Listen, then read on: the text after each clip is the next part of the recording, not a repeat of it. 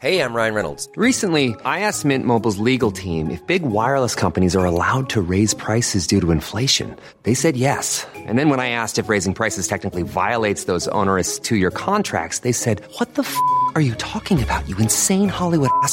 So to recap, we're cutting the price of Mint Unlimited from $30 a month to just $15 a month. Give it a try at mintmobile.com/switch. $45 up front for 3 months plus taxes and fees. Promo rate for new customers for limited time. Unlimited more than 40 gigabytes per month. Slows full terms at mintmobile.com. Hello and welcome to this edition of World Weekly from the Financial Times. I'm Gideon Rachman. Today we're looking at Mexico, where a new president, Andrés Manuel López Obrador, universally known as AMLO, is about to be sworn in. He's regarded as the most left-wing president in the country's modern history. So what's going to happen in Mexico now?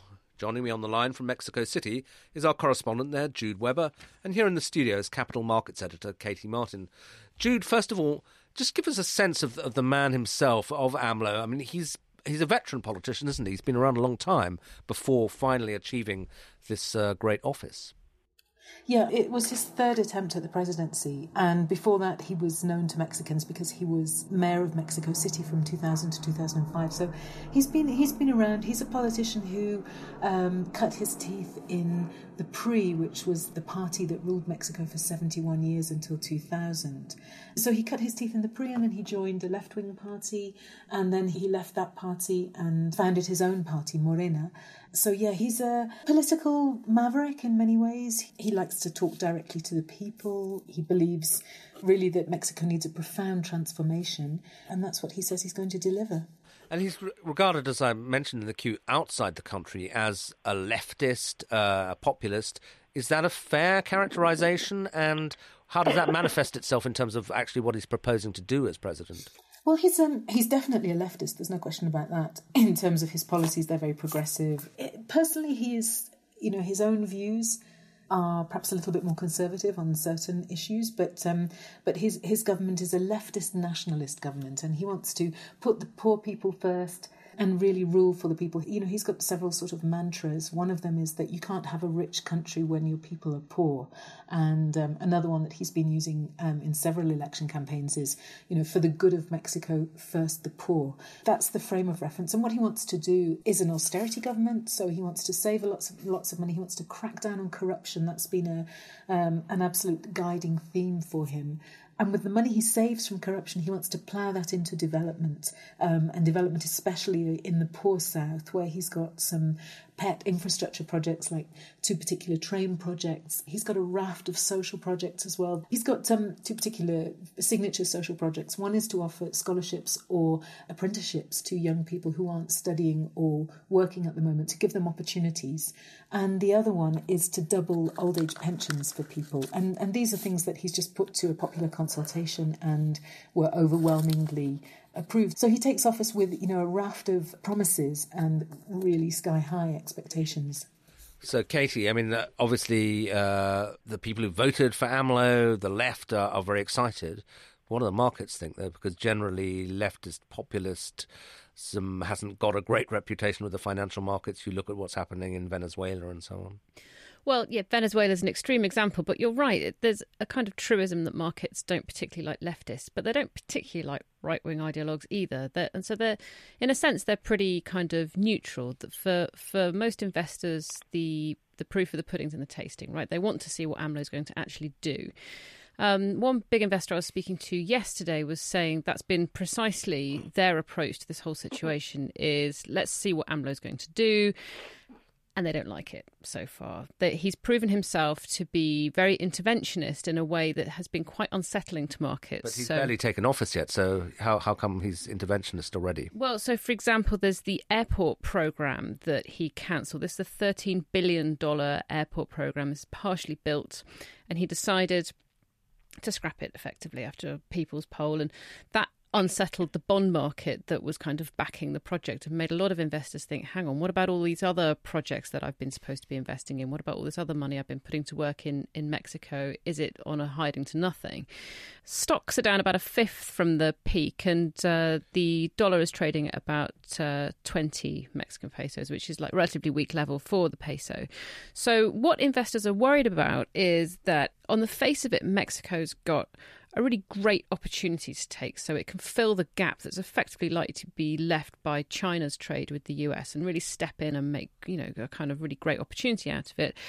But if there's lots of interventionist policies, if this kind of strain of populism continues from AMLO, then they're going to get nervous, and they're getting particularly nervous around the inauguration. And they want to see what's going to be in the budget, which I believe is coming up in the next few weeks. That's going to be a testing point.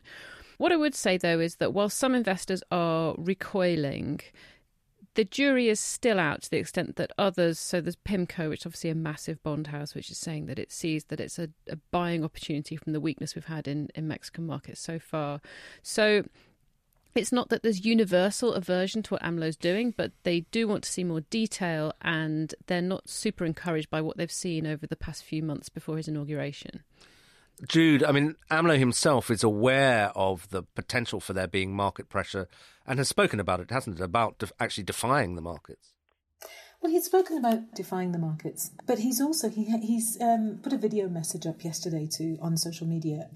And in that he was saying, in my inauguration speech, I will be reassuring investors. So he understands that, that things have perhaps not gone as well as they could have done. Earlier on this week, after Monday was a terrible day in the stock and currency markets here, people were referring to it as a Black Monday. At the end of the day, the incoming finance minister called a surprise press conference to try and steady things and remind people that, they weren't going to do some of the more off-the-wall proposals. For example, late last week, a leftist party which is allied to Mr. López Obrador's party in Congress put forward an initiative that said these private pension funds that we've got in Mexico are all very well, but they're not really doing their job. And so what we need to do is to go back to a single state pension system, and we need to invest the money in national projects. And that obviously caused quite a stir because people thought that sounded a bit like nationalising the pension funds or a pension grab or something like that. So on Monday night, the incoming finance minister says, oh God, we're not going to do anything like that, no nonsense like that. But they haven't yet realised that markets need to hear that kind of reassurance immediately. They waited a little bit too long to say it. For example, on the popular consultations, the People's Poll, as a result of which AMLO decided that he would scrap the airport project. He has made very clear that these polls are here to stay. I think people understand that, and I think perhaps we've seen the worst in terms of markets. The poll that's going to affect markets the most, perhaps we've seen that one already in the airport poll. But as Katie said, obviously the big test is the budget, which has to be presented by the 15th of December. And the incoming government has said that probably a couple of days beforehand they expect to be announcing it. And what they've been telegraphing so far is that they'll be very cautious. The sort of levels that people are expecting, they're talking about almost 1% primary surplus. They're talking about, a level for inflation, for the peso, for the cost of Mexico's oil mix, that are all in line with, what the market wants to hear. So that will buy them some time, I think, if they present a good budget. But then they really have to start delivering. And I think the problem is now, having upset markets, they can't really afford to put a foot wrong. And Katie, how vulnerable are they? You said the Mexican economy has been doing relatively well. So can they afford a bit of market scepticism, or could things turn quite quickly? Well, I think they could probably afford a little scepticism. I think people do still see the kind of growth case for Mexico. But if the past 12 months have told us anything, if you look at what's been going on with Turkey, you look at what's been going on with Argentina, granted pretty extreme cases, but nonetheless, when politics really hit the skids, and the market punishment can be pretty severe. So, as Jude was saying, it sounds like they are going to go to some effort to reassure investors that they're not going to, to do anything that would really sort of shove them all out of the door. But that is definitely going to be important because the market is definitely looking for weak links. And when it finds them, as I say, it can get ugly. And, Jude, give us a sense of, maybe we can't yet know, but of just how radical AMLO potentially is. Because, we saw in the Brazilian election the right populist, Jair Bolsonaro, basically trying to tar the Brazilian left as wanting to turn the country into Venezuela, being in the same kind of general basket as the Venezuelans, the Cubans, etc. Is that kind of accusation hurled at AMLO and with any justification? It's hurled at AMLO all the time. During the election campaign, the outgoing pre-party, that was basically their rallying cry. And in that sense, he doesn't exactly help himself because Nicolás Maduro, the president of Venezuela, is coming to his inauguration on Saturday. And AMLO has said, he's very welcome. And he's also refused to get into the politics of Venezuela, whereas the outgoing government has taken a much more active role in conjunction with other countries in trying to find a solution to the Venezuelan problems. The incoming government has said more or less, if we can be useful, we'll do it. But if not, we don't want to be involved in other countries' affairs because we don't want them getting involved in our affairs. In terms of the economy, I think it's exaggerated to say, Mexico could turn into Venezuela. It's nowhere near that yet. And we're still talking about growth next year and, things might slow down. But I think that's sort of a risk and how AMLO plays. It's a risk in terms of the way people portray him and see him. And so he's going to have a sort of a tug of war also between people who are more radical, so his supporters who are more radical and his supporters who are a little bit more market friendly. And, up until now, what we've seen is perhaps the more radical group winning out, for example, over the airport. Some of his advisors who were more market friendly had been reassuring investors that, no, don't worry, the airport won't be cancelled. And then it hasn't formally been cancelled yet, but it's going to be. So we're going to probably see that tug of war, I think, between the more radical and the more market friendly factions. And finally, for both of you, obviously the big kind of regional context is the pressure that Mexico has been put under by a very protectionist White House, by Donald Trump. NAFTA's been not only renegotiated, it's been renamed. But how secure is that settlement? And is the question about the US relationship really going to overshadow AMLO's presidency? Katie? I think it is a mistake to consider US trade relations with any sort of certainty. And certainly, ever since Donald Trump's inauguration, you've seen that has very serious power to move Mexican markets. So, if that goes sour again, that would be certainly an additional risk.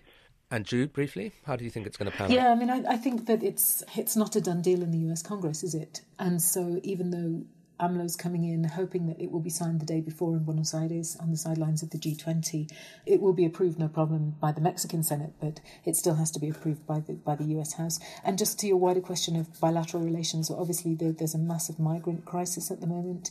That's going to overshadow relations. It puts the incoming government into an extremely tricky spot because they have to manage their promises to Mexicans to improve the lot of poor Mexicans. They have to try and get off the ground a sort of more development-focused plan for Central America so that people aren't feeling that their only option is to migrate to the US, but at the same time keep Donald Trump sweet, and that's a very tall order.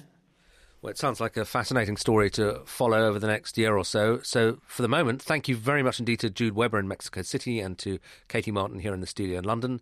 That's it for now. Until next week, goodbye. Support comes from ServiceNow, the AI platform for business transformation. You've heard the hype around AI. The truth is, AI is only as powerful as the platform it's built into. ServiceNow is the platform that puts AI to work for people across your business, removing friction and frustration for your employees, supercharging productivity for your developers, providing intelligent tools for your service agents to make customers happier, all built into a single platform you can use right now. That's why the world works with ServiceNow. Visit servicenow.com/AI for people to learn more.